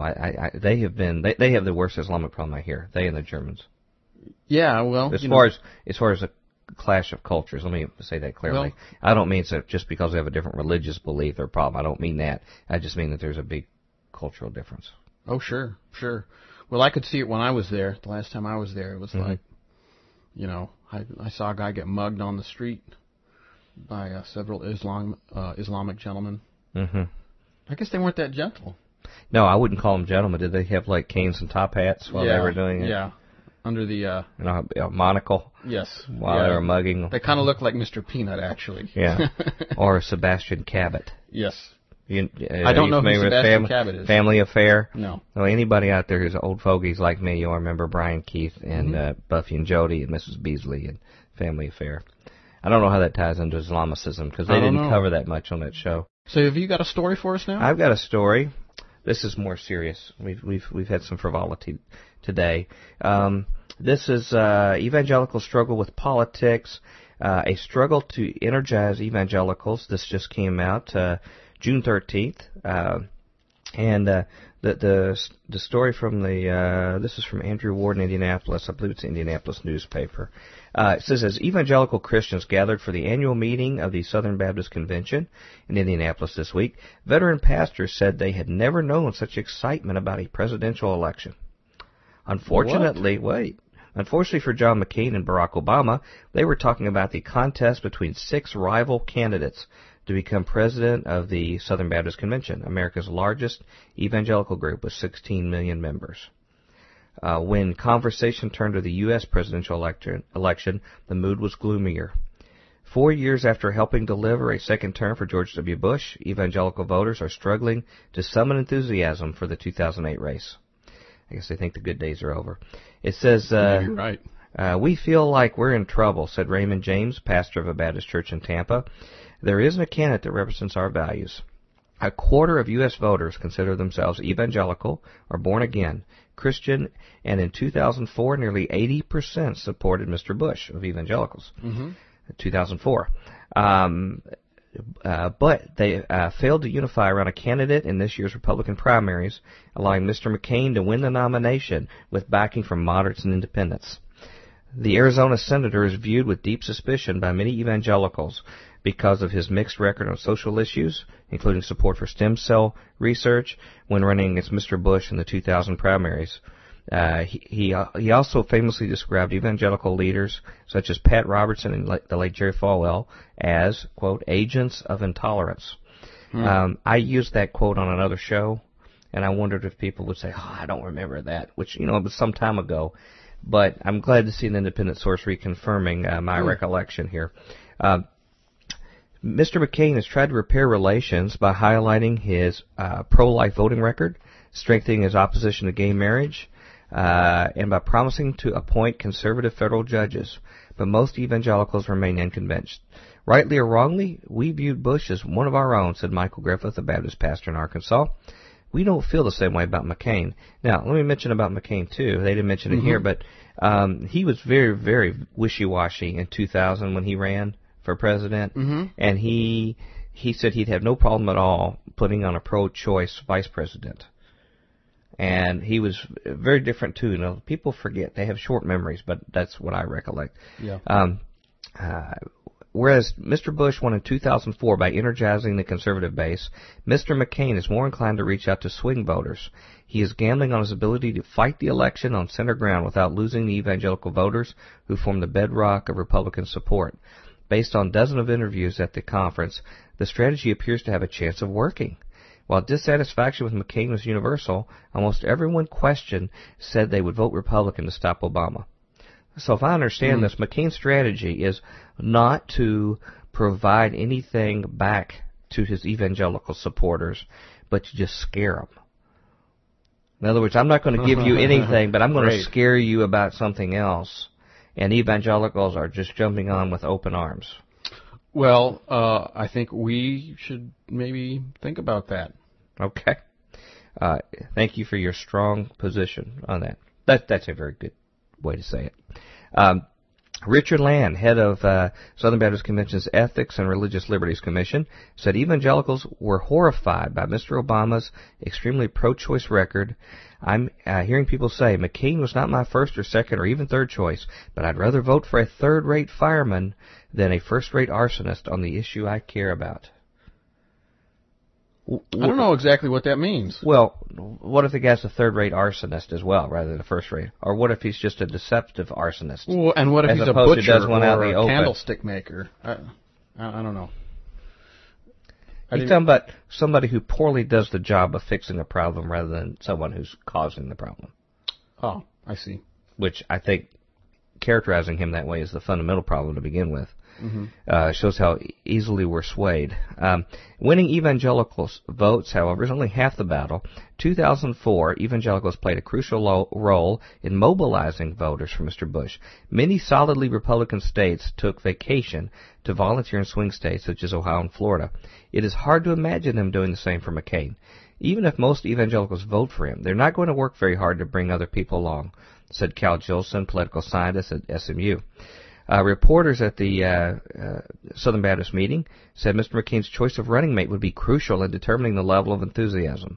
So they're saying if they throw him a bone, that will salve their consciences. Social conservatives such as Mike Huckabee, the former Arkansas governor and Baptist preacher, and might also add the one who, per my recollection of the debate, said he wanted to send the Iranians to hell. Yes. Or I think the exact words, lead them to hell. Lead them to hell, excuse me. I don't have the exact quote in front of me, so take it for what it's worth. I'm going on my recollection here. Ladies and gentlemen, if you want to check the debates and verify that would be fine. Anyway, where am I here? That would help build trust, they said, if they got Mike Huckabee. A moderate choice, such as Florida Governor Charlie Crist, would spark rebellion. While McCain is struggling to energize evangelicals, there is one subject that could fire them up. California Supreme Court last month struck down a ban on same-sex marriage, freeing homosexuals to wed starting on Monday. Republicans hope the ruling will rally evangelical voters, just as a similar decision by the Massachusetts State Court. So they're saying if they push that button on homosexual marriage, evangelicals will suddenly stand up and go wherever they're told. It's like button banana. Yeah. Button banana. Button food pellet. Great. I thought my story was dire. Yeah. Gosh. But while it's far from clear whether gay marriage will prove, and this, consider our audience right now listening to this, consider whether gay marriage will prove as a potent issue this year. Evangelicals have a lower average income than mainstream Christians. So evangelicals are outside of mainstream Christians, even though they're 1/4 of the entire population. Yeah, how do you, what? That's interesting. Yeah. Making them particularly sensitive to the economic downturn. A recent opinion poll in the battleground state of Ohio found that 40% of white evangelicals rank jobs and economy as the most important election issue, with just 14% putting abortion and gay marriage top. I wouldn't be surprised to see evangelicals voting on pocketbook issues rather than values this year. And we're getting here to the end, according to the national poll published this week by Calvin College, that's sort of like Calvin College in Michigan. It seems like Calvin College would already know what the results. It would already be predestined what the results would be. I was going to go there, but I thought, yeah, you would say predestinated. Now, you wouldn't see like Calvin College in Armenia. No. Anyway. Okay, 24% of evangelicals plan to vote Democrat in November, up from 19% in 2004. It's not only economic forces that are weakening the Republican stranglehold. Many younger evangelicals have grown frustrated by the movement's narrow focus on abortion and gay marriage and are pushing to broaden the agenda to include more left-leaning issues such as poverty and climate change. We need to hurry up and go. Mm-hmm. We've got to go. Let's talk about this another day. All right. I'm sorry, our time just gets away from us. Couple stories. I guess we're just going to have to go to 8 hours a day here before too long. And people are going to have to quit making less news. Yes. So we won't have as much to cover. We got to say goodbye. Goodbye. And we will catch you back next week for another Great Futures Quake Show. Have a good day. Join us next time as we dare to experience another aftershock of a future quake.